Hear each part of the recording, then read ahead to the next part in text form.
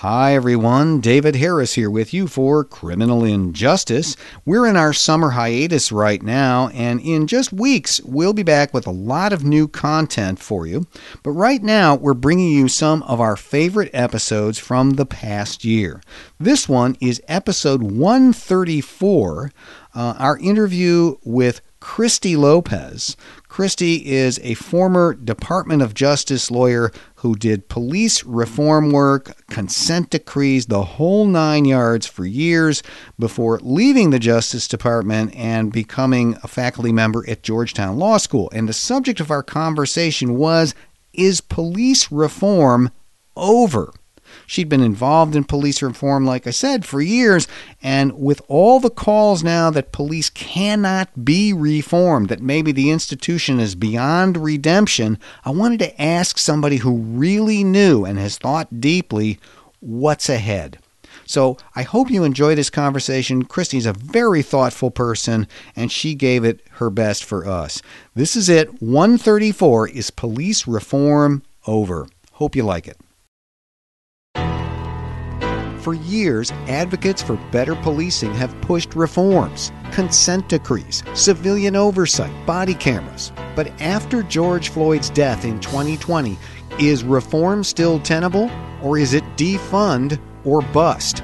That's on this episode of Criminal Injustice.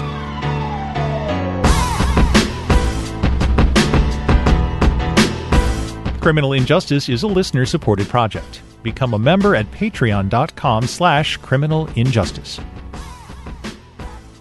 Welcome to Criminal Injustice, and welcome to this, our 9th season. I'm David Harris, still your all-purpose justice nerd, geek, and guide to all things in the criminal legal system, and still so incredibly glad for that day job at the University of Pittsburgh School of Law. Now, if there's one concept that has tied together the greatest number of episodes we've done here on the Criminal Injustice podcast, one central idea, it is the importance and the practice of reforming the system. This goes for every part of it: prisons, jails, incarceration, cash bail, long and short prison sentences, prosecution, the racial disproportions that stain everything from prison populations to the use of fines and fees. And maybe most of all, reform of policing. The work, the practices, the struggles, the dire need for change and reform of police departments, police practices, police culture. Think about it. All the way back in our first season in 2016, episode 2 featured Sam Walker, one of the most deeply knowledgeable and engaged people in the academic world, on reforms put in place to increase police accountability.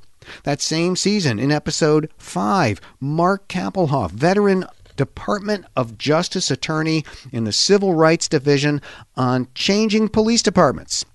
Tracy Cassee in episode 15, former assistant chief in Denver, then in charge of training for all of the NYPD, but most important to us, one of the founders of the Center for Policing Equity, one of the most important reform groups of the last 15 years. And then in episode 62, her Center for Policing Equity co-founder, Dr. Philip Atiba Goff, one of the leading researchers and practitioners in the police reform field, and 2 members of the core team behind the National Initiative for Community Trust and Justice, the 3-year Obama administration project to build trust between police and communities in 6 pilot cities through procedural justice and implicit bias training. The list, and it's quite a list, the list goes on. But then in May 2020, George Floyd was killed in Minneapolis when a city police officer knelt on his neck for almost 9 minutes. And when the nation, the world, when they saw that, captured on video, things changed. Reform? What had reform done to save George Floyd or Breonna Taylor or so many others? Reform was not the answer, a lot of people said. People wanted police departments abolished, ended, defunded. Listen to the scene in a public park in Minneapolis on June 7th, 2020. It's just a few days after George Floyd died at the end of May, as a large crowd awaits an appearance by 9 members of the Minneapolis City Council. The audio here is from Fox 9 KMSP.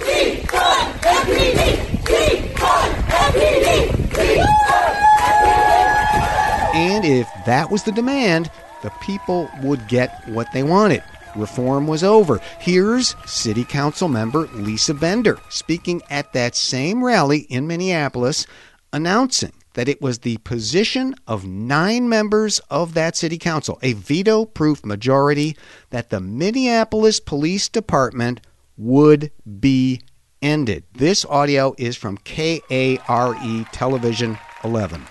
Our commitment is to end our city's toxic relationship with the Minneapolis Police Department, to end policing as we know it, and to recreate systems of public safety that actually keep us safe. It's hard to imagine a more powerful moment.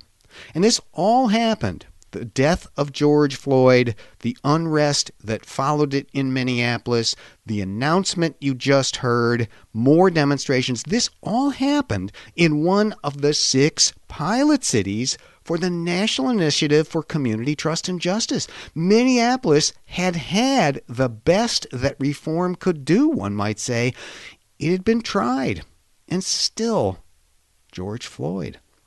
The calls for defunding the police rang through the summer and into the fall, almost everywhere in the United States. And I don't mean to say that the whole country was on board with this. Far from it.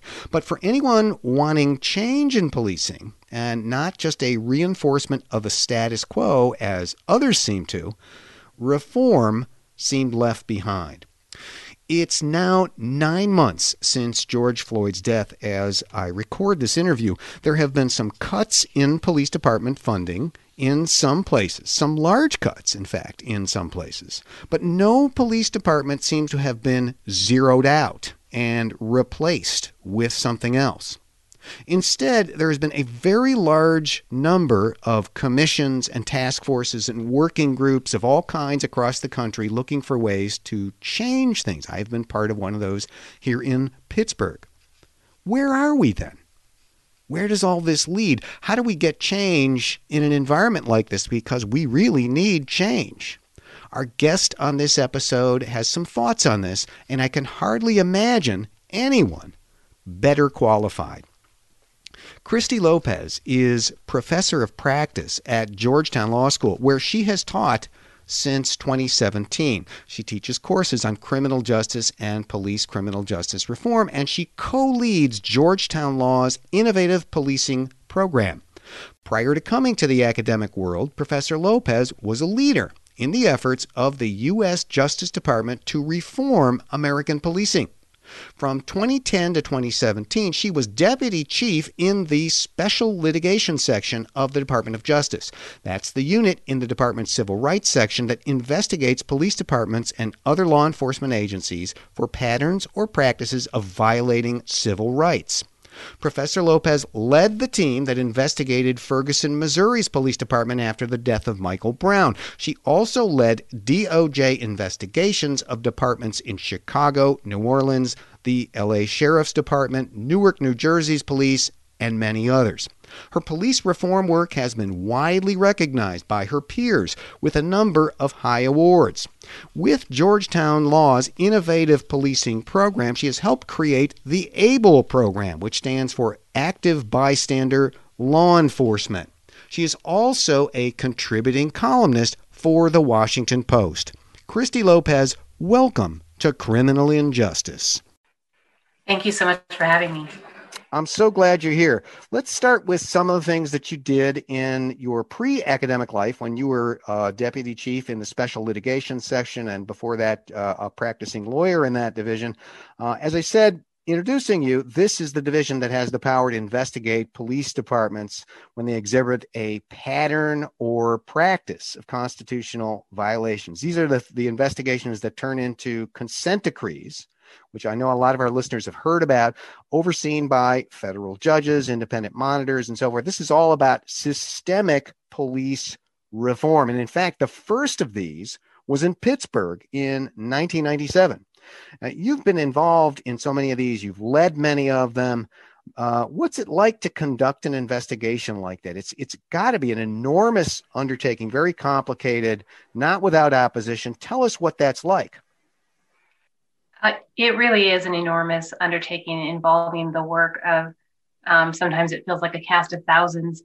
You really need the support of the entire Department of Justice and of the community that you are essentially investigating. We used experts, and over time, the type of expertise and the number of experts often increased. We had to have experts in statisticians, mental health, areas of expertise that we didn't look at in our first cases, which were primarily focused on use of force and accountability. It's also, I think, one thing to keep in mind when you think about a DOJ investigation of a law enforcement agency is that although the most high-profile aspect of the investigation is the consent decree, that's really just a small portion of the work. And what I mean by that is we often underestimate the impact of a findings report and the work that goes into drafting that findings report, trying to make it speak to many different audiences, as well as being rigorous and legally accurate. It's a lot of different audiences to speak to, and to try to do that in a way that is comprehensible to any of those audiences, much less all of them, can be difficult. And then when you get to the consent decree, people often think of that as the end point, but of course, that's just the beginning. That's right. Just the roadmap for reform. So really, the bulk of work that goes into these cases comes after the consent decree is negotiated and entered as a court order. Right. So the consent decree comes out of the investigation. You're speaking to multiple audiences. You have to have your legal theories right. You talked about, I heard you say it's important to speak to the community and include their input too. Then you come out with this consent decree to overall reform the department. And the usual time frame on this is 5 years. That was what it was in Pittsburgh. And just to be clear, these things are not about one bad incident, right? No, far from it. The statute that these consent decrees are developed under, it used to be called 14141, and now it's called 12601. It was recodified.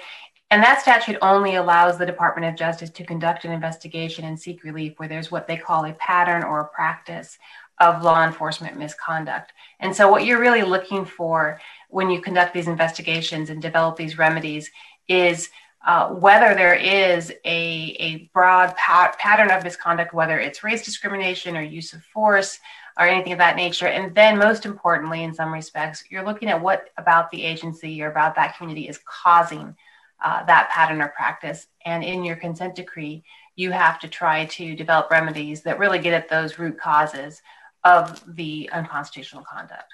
So you're getting at the causes, you're looking to put together a roadmap for the next 5 years, let's say, of changes.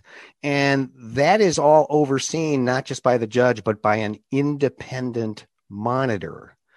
Somebody to tell the judge on a monthly or quarterly or whatever basis what kind of progress is being made. And I think I read that you've actually served as a monitor once yourself. I did. I served as a monitor in Oakland, California for a federal consent decree that was actually brought not by DOJ, but by private plaintiffs. And that's really where I learned a lot about police reform. And that, unfortunately, although some decrees last 5 years or even less, that decree is unfortunately still ongoing. I left as monitor in 2010. The decree was started in 2003. I left in 2010, and the decree is still ongoing to this day. You must meet resistance in these investigations. I mean, people can't be all that happy to see the Department of Justice show up. I mean, I know there are instances where mayors or even chiefs have invited the department to come in and investigate their departments. But the more common thing has to be a negative feeling when you guys step in the door. Well, what do you do about that? Am I right about that first? I guess I shouldn't assume, but what do you do about that? Yeah, I think you can definitely put many of those invitations in air quotes. It's often there's an understanding that if they don't invite us in, we're going to be coming in anyway. So you might as well have as friendly an interaction as possible. And yes, there's often concern, there's resistance, there's resentment. But I also have to say that one of the things I've enjoyed most about this work is that every department I've ever investigated, every city I've ever gone into, there are so many people who are so grateful that you are doing the work. Certainly that includes community members, but also I've never investigated a police department where I didn't have somebody in the police department come up to us and say, thank you for being here. We're so glad you're here. We were hoping you would come here. I remember in Chicago, a unit told us we popped the champagne when we heard you were coming. These are the police themselves, you're saying? These are the police themselves, yes. There are, in every department that is broken enough to have a pattern of unconstitutional conduct, there are people there who want to fix it, and they know that it's a task too big for the people within the department. And they are grateful, and they're very helpful. And over time, I have to say, we often have less resistance from the department as they saw that we were serious, that we didn't, demonize policing or think that they were terrible people, that we understood how difficult this job was, and that they often had little or nothing to do with creating the problem directly, and we all needed to work together to fix it. Now, one of the more significant cases that you investigated, I know, was the investigation of the Ferguson, Missouri Police Department. This all followed the death of Michael Brown in the summer of 2014. And I know a lot of listeners will remember that was a key moment in the national debate over police practices, that really set off a lot of activism and action and so forth. Not all that dissimilar, not quite as much, but not that dissimilar from what we have seen in 2020. I wonder if you could recall that for us, tell us what that investigation was like and what made that investigation distinctive, because I really thought that there were some things about it that really had different aspects than what you usually see. Yeah, for me, it really was a significant investigation, I think, to the country, and certainly, if I can be self-centered for a moment, for me personally as well, because it really opened my eyes to a lot of dynamics that I hadn't fully understood prior to that, even though I had been working in this area for a couple of decades at that point. Most of our investigations had been in large departments of large cities that were facing really difficult problems of high rates of violence that the communities tend to be quite racially diverse, including in the leadership. What I hadn't seen before in Ferguson was the complete decoupling of policing from public safety. They were clearly policing for revenue rather than to protect their constituents. And so, for example, we read memos talking about the need to start a traffic initiative on the highway with no mention of public safety, but rather to, quote, start the revenue pipeline flowing. And when I saw that and saw that the way that the city was raising revenue on the backs of its poorest residents, on the backs of mostly people of color, completely either oblivious or telling themselves false narratives about why they were doing this and why it was okay, it really opened my eyes to how much policing in the United States really doesn't have a lot to do with public safety sometimes. Yeah. Well, that was a groundbreaking report because, and you were involved in the writing of it. I know I read it myself, and it goes beyond just the police department. It really takes on the entire justice system, so to speak, all of the raising of revenue that way. As you said, on the backs of the poorest residents, mostly Black residents. And that was a different look at things, I think, than people had before. So with all of these different consent decrees that you have been involved in, seen them come to fruit and pass and so forth, how do you come out on the consent decree, on the pattern or practice tool Is it, as some say, and we had Sam Walker on this program a long time ago, and he talked about how he thought this was basically the best tool out there for systemic reform, or is it a lot less than meets the eye, as some people have said? What's your take?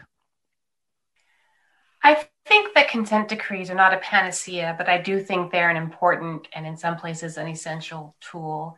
And I find it interesting that we don't really talk about how essential certain enforcement tactics in a lot of other areas are. But I think it's important to keep in mind that we are talking about the violation of people's most fundamental rights by the people who are sworn to protect them. And that deserves and that requires a response in any democracy, I think.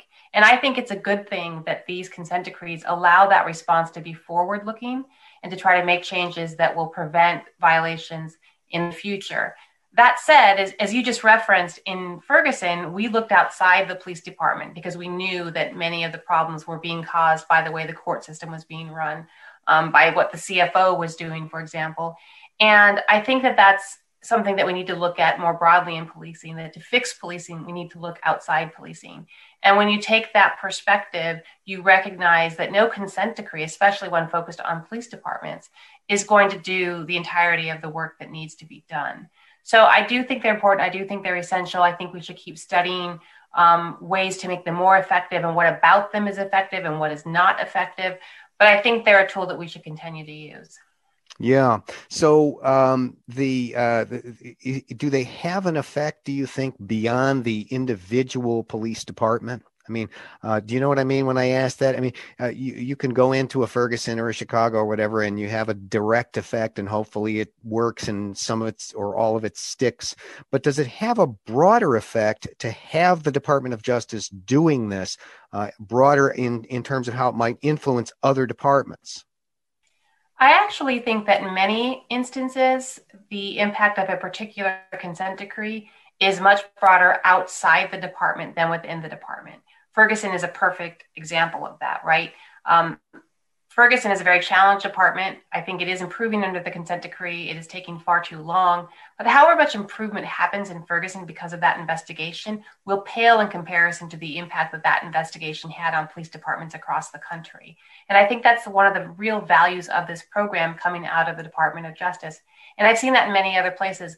I'm not sure I ever went to a conference while I was at DOJ, back when people went to conferences that weren't on Zoom. I'm not sure I ever went to a conference and was not approached by somebody who said, "Hey, I read your findings report and I used it to convince my city council to make changes in how we recruit police officers." Or, "Hey, I read your consent decree and we used it to inform our community group about changes we should advocate for in training." Everywhere I went, people were using this information to influence policing in their own communities in ways that were never quantified or measured or evaluated systematically. So I'm not sure that we'll ever know the true impact of these consent decrees, but it's clear to me they have a broader impact, certainly, than just within the departments that they're directed at. Interesting. So you left the department right about the time that it stopped doing this work. In 2017, with the new administration, Attorney General Jeff Sessions under President Trump. Sessions had always been an opponent of these investigations. So they basically turned the lights off on this stuff for a while. When Sessions came in, I remember it was the department was close to closing up the deal on the decrees in Baltimore and Chicago. Baltimore got done courtesy of the judge involved. Chicago actually became a state-based consent decree. But that was it for a while. And you enter a new phase of your own career at that point. And now comes late May of 2020 and the murder of George Floyd. And this sets off an incredible firestorm, not just in Minneapolis, but across the country and even in other parts of the world.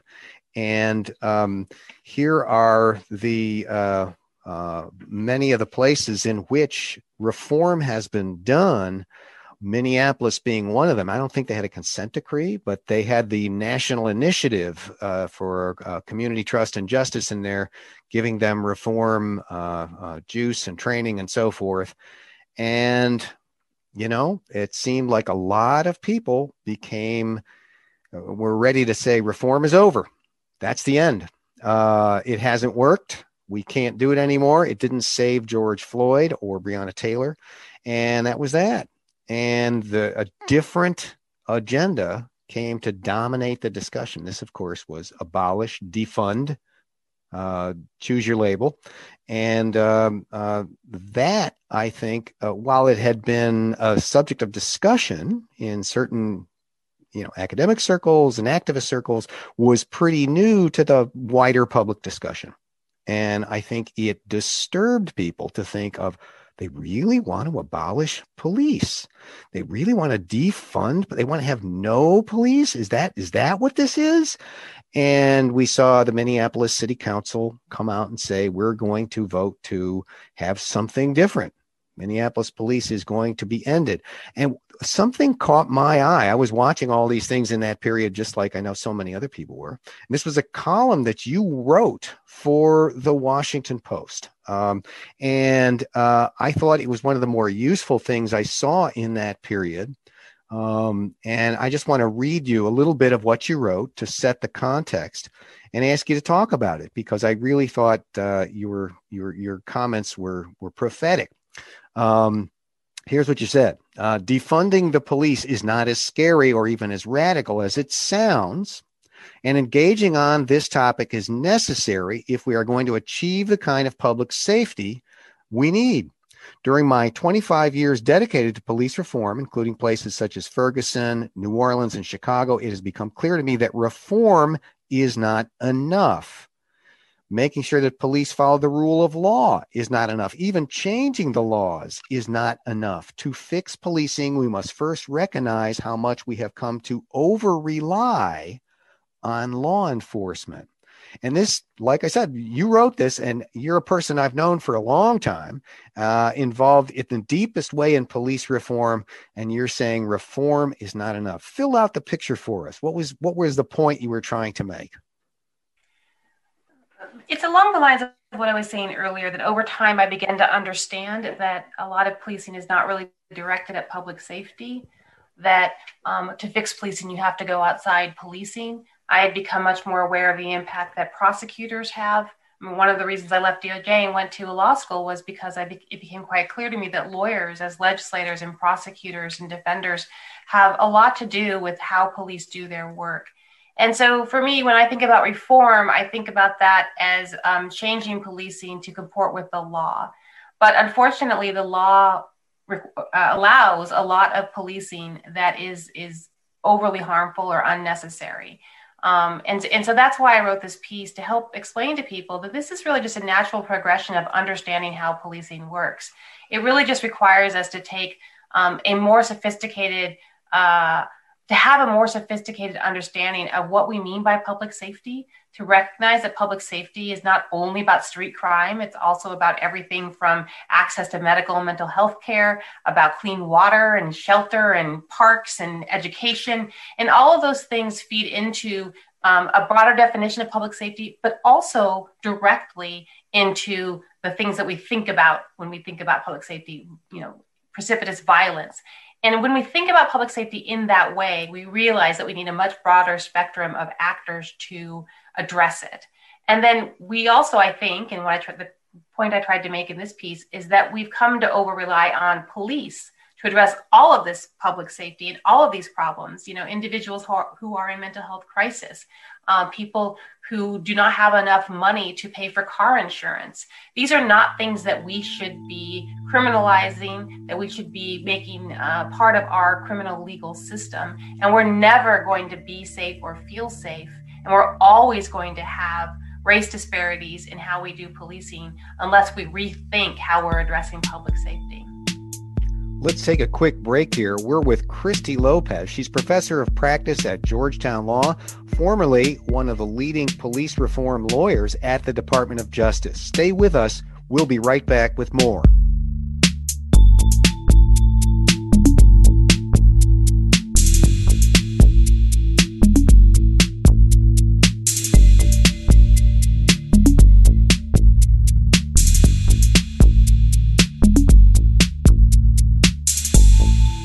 Hi, everyone. David Harris here with you on Criminal Injustice. And our guest on this episode is Christy Lopez.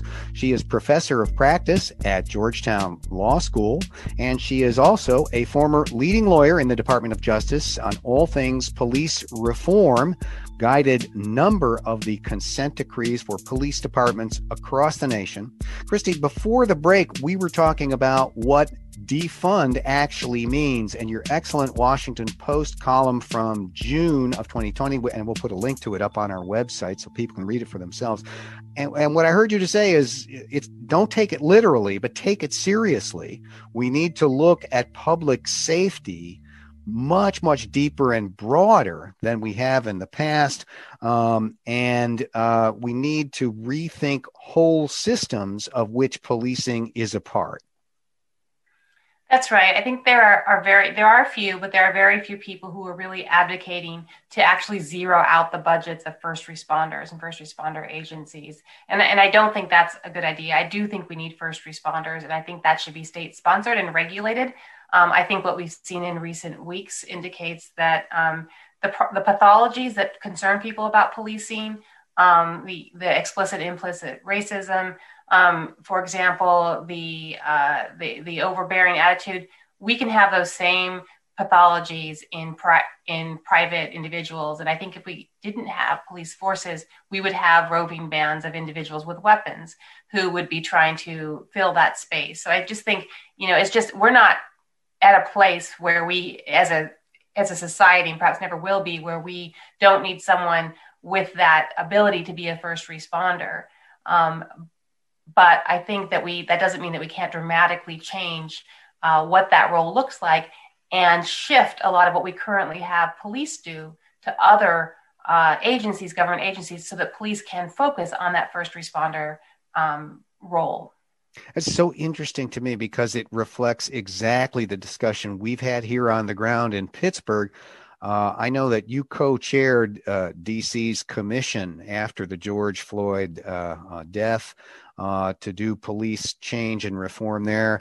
I was part of the very same kind of effort here in Pittsburgh, and we have ended up with many of the same issues. We want to shift things away from the police department that, frankly, the police department doesn't want. They don't want to be policing people for being homeless and stealing a fruit pie or something.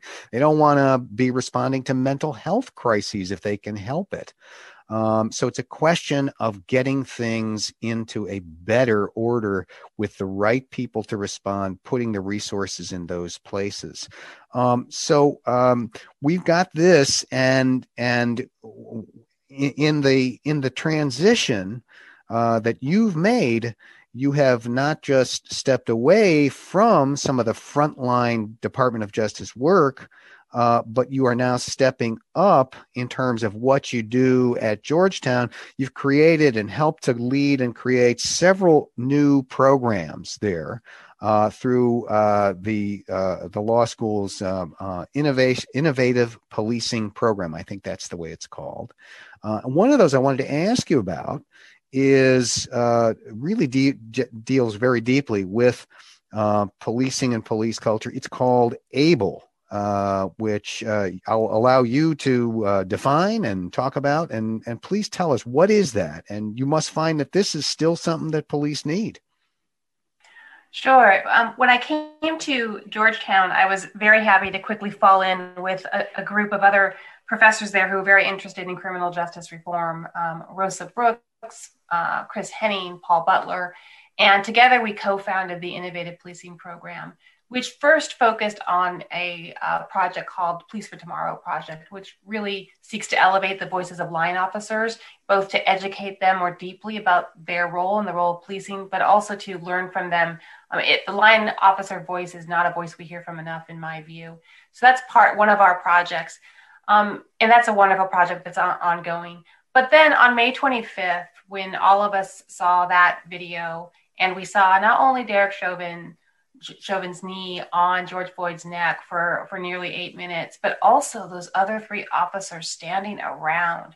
I think that was so horrifying for people. And I think you can't really disaggregate that incident from that part of it, the part that wasn't just that one officer. It was those other officers who didn't step in and do anything, even though the crowd was begging them to. And unfortunately, that is a dynamic that I have experienced since the very first days I was doing this work. I know you remember this along with me, David, back before there were cell phones and body cams, and you're reading the use of force reports and the investigations, and you're piecing things together, and you're realizing that there were 12 officers on the scene and somehow nobody saw anything. And then later on, when we start having cameras and video, and you realize, indeed, there are 12 officers on scene and they are doing nothing. And when I was in New Orleans, we actually wrote into the consent decree there a requirement that they begin to teach their officers how to intervene. And this was based on the science of a man named Ervin Staub, the research of a Holocaust survivor named Ervin Staub, who has dedicated his life to trying to understand why it is that people don't intervene when they should to prevent harm. And what he learned is that although most of us think that we always will intervene when it's important, many of us don't all the time for a number of reasons that are very understandable, however tragic. But an important part of what he learned is that you can actually train people. You can teach people to intervene, to be better at intervening, and that this has application, we think, for policing. So that's what they did in New Orleans, and it seemed that was called the EPIC program, wasn't it? Yeah, that was called, Ethical Policing is Courageous is the name that they used in are still using in New Orleans. And I went down there, I watched the training. It seemed to be having quite a big impact. It was hard to measure the impact because if you'll remember, that consent decree has 492 paragraphs requiring 492 different things. And so how do you isolate the impact of any one intervention, right? But it seemed like, survey reports and use of force was down and complaints were down. So but it was hard to get other departments interested and other communities interested in that. You would always have communities say we shouldn't have to teach our officers that, and that is true. And you would have police departments say we already do that, which was generally not the case. But after George Floyd was killed, people understood that we need to do something to get officers to intervene when something like this is occurring. Think how much pain and, first and foremost, George Floyd's life could have been saved if the officers had intervened effectively. And so much other, trauma and angst could have been avoided. So what we decided to do very quickly, I got on the phone with Jonathan Aroney, who's actually the monitor in New Orleans and is a big champion of this work. And we decided to launch this through Georgetown. And it's been really taken a lot of our time and been incredibly rewarding so far. We've trained, we're using a train the trainer model right now. And we've trained people from over 100 agencies, and we're starting to train NYPD, I believe, next week, and the entire state of New Jersey later this spring. And we're trying to combine the training with what we're calling the 10 ABLE program standards, because the idea here is to not only influence officers and train them to be better at intervening to prevent harm, but to actually use this focus on moral courage and this redefinition of loyalty to drive policing culture in the right direction. So our theory of change is sort of an iterative process. We affect conduct, which impacts culture, which then impacts conduct again. That is what that last part that you said, I really want to emphasize that, because for so long, the culture in policing has been that person in a blue uniform, that's your brother or sister, and you protect them because they protect you. And that's part of the culture that has to change. And what I hear you saying is that you're hoping to influence how officers view their moral duty. It isn't just a matter of being loyal to their fellow officers. Yeah, one way to think about it is that sometimes being loyal to your fellow officer doesn't mean letting that officer do whatever he or she wants to do. It means stepping in to prevent that officer from ruining their career, ruining the lives of their family members, and causing great harm to someone. That's what loyalty should require. That's right. So this isn't the only innovative program at the Innovative Policing Program. There's another thing called Policing for Tomorrow. Why don't you talk a little bit about that?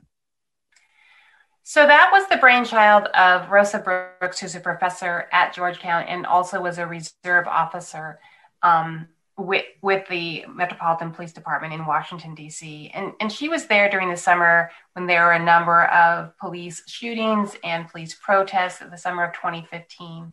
And she was very struck by how little those issues were being addressed in the academy and how little other really important issues to officers were being addressed in the academy. A lot of time was spent on firearm certification and defensive tactics, but not much time on, for example, the impact of homelessness on policing, gentrification, adolescent brain development, the history of race in policing, all of these things that are really important for police to understand the communities they're working in and to understand why they're getting the reactions they're getting from individuals. And so we launched this program to provide that kind of education to a select group of officers that we chose because they appeared particularly open to thinking differently about policing. They were all line level officers. They had to be either still in the academy or within 1 year of having started at MPD. We wanted to get them when they're still thinking and deciding what it means to be a successful police officer. And that program's been going ever since. We have monthly workshops. One of the things, though, that has been most surprising to me is the way that officers come to see that as a safe place and almost a support group to talk about some of the things that bother them about policing that they don't feel comfortable talking about. They will hear things in the locker room that they'll come and then tell their colleagues here in the Police for Tomorrow Fellowship. And we talk about, how can we go about changing that? We brought in a group of amazing change makers, Scott Thompson and Sue Rahr, Chris Magnus, to talk to them about how do you actually change the culture of policing. And we had a little subtitle, Without Getting Fired. They really, teach them how to be effective in changing the way policing operates. And our hope is that they will go up and out through MPD and really bring new ways of thinking that will make them more open to a lot of the ideas that advocates are telling them, that people on the outside are telling them about the direction policing needs to go in. Well, the innovative policing program certainly lives up to its name. It's so interesting that you've been in police reform work so long and have watched many tides come and go, and you're still doing it. And now you're on the academic side, but you have not let up. If there's one final thought you'd like to leave people with when we think about the future of policing and how to get there, the kind of policing that all of us want, keep all of us safe, make all of our places to live safe and livable. What's the one thing? And, you can always stretch it to two. I think one of the things that is most fundamentally in the way of making real change is a mindset we have that to have a safe society, we need to arrest people and we need to put people in jail. We need to hold them accountable in that way. And I think we need to learn that we can hold people accountable without criminalizing so many things, and that police officers can be part of that, but that we need to bring in so many other aspects of government service to really keep us safe. And if we do that, and we do that in a way that recognizes, that is empathetic, that recognizes the privilege that many of us have had, that really puts primacy over helping individuals rather than punishing or redirecting or correcting individuals, I think that puts us in the right mindset to make the right choices about how to move forward. That's Christy Lopez. She is professor of practice at Georgetown Law, running the Innovative Policing Program, and spent a career doing police reform work at the U.S. Department of Justice. Thanks so much for being my guest on Criminal Injustice. Thank you, David. It was great to be here. Stick around for another edition of Lawyers Behaving Badly.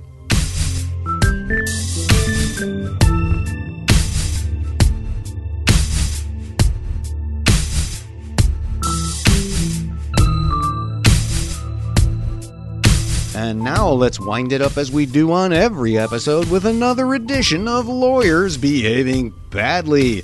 Judicial Division. And this episode's lawyer behaving badly from high up on the judicial bench and well reported by the Houston Chronicle, Reuters, Law 360, a whole crowd of sources, is a returning winner, Federal District Judge Lynn Hughes of the Southern District of Texas.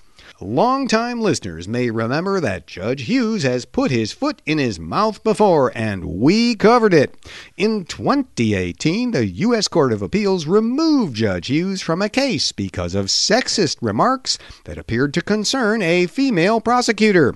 Hughes had dismissed the case because of a discovery mistake by the prosecutor, and he helpfully added, quote, "It was a lot simpler when you guys wore dark suits, white shirts, and navy ties. We didn't let girls do it in the old days." Close quote. Well, after a stupid remark like that and being publicly admonished and removed from a case, Judge Hughes became a lot more cautious with how he spoke and tried to keep his mouth shut. No, he didn't. Of course he didn't. In the latest incident, a female professor alleged that she had been denied tenure by her university because of bias and then denied a position at another university because they talked to her former employer. Judge Hughes was pretty annoyed at having to preside over her case, and he made a regular practice of showing it. He repeatedly restricted the plaintiff's attempts to gather facts through the regular discovery process, the taking of depositions, sending written questions to be answered, and the like. All standard litigation practice, but Judge Hughes just didn't like the case, and he put the squeeze on it. And he said he didn't like it. He told the plaintiff and her lawyer at a case management conference early on that he would, quote, crush the plaintiff's case.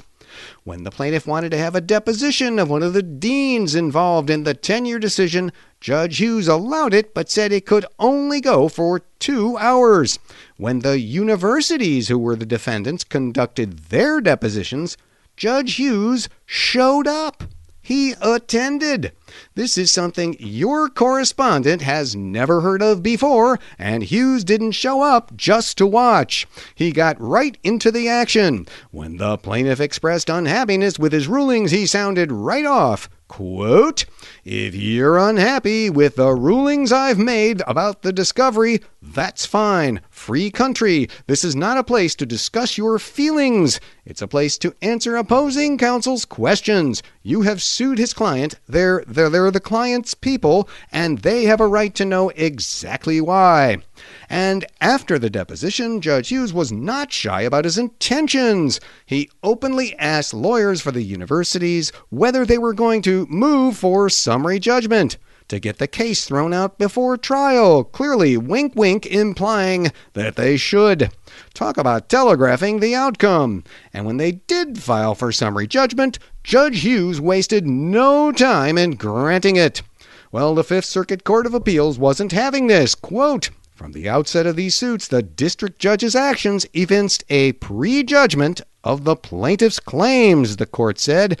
In other words, Judge Hughes showed clear bias against the plaintiff in her bias case. Result, the appeals court took Judge Hughes off the case. And this is the second time they've had to do this. Judge Hughes, if you're listening, I've got one piece of advice. Just one. It's the same advice I used to give my clients when they called in the middle of the night telling me the nice policeman had told them their cases would go so much better if they waived their Miranda rights and just talked, just explained things. Here's my advice. Ready? Shut up. Just please shut up. Say nothing. You're a judge. You can write your opinions, and a young law clerk can save you from embarrassing yourself. Because here's the thing. The appeals court has now taken you off 2 cases. Said that court, quote, "We have a sense of déjà vu." Yeah, Judge Hughes, 3 strikes, and you might be out. That's this edition of Lawyers Behaving Badly, and that wraps up another episode of Criminal Injustice. Subscribe to Criminal Injustice using our RSS feed if you haven't already, and share us all over social media. Review us, please. A good review will help people find us. Check out our website. That's criminalinjusticepodcast.com for all of our interviews, our news items, and more stories of lawyers behaving badly.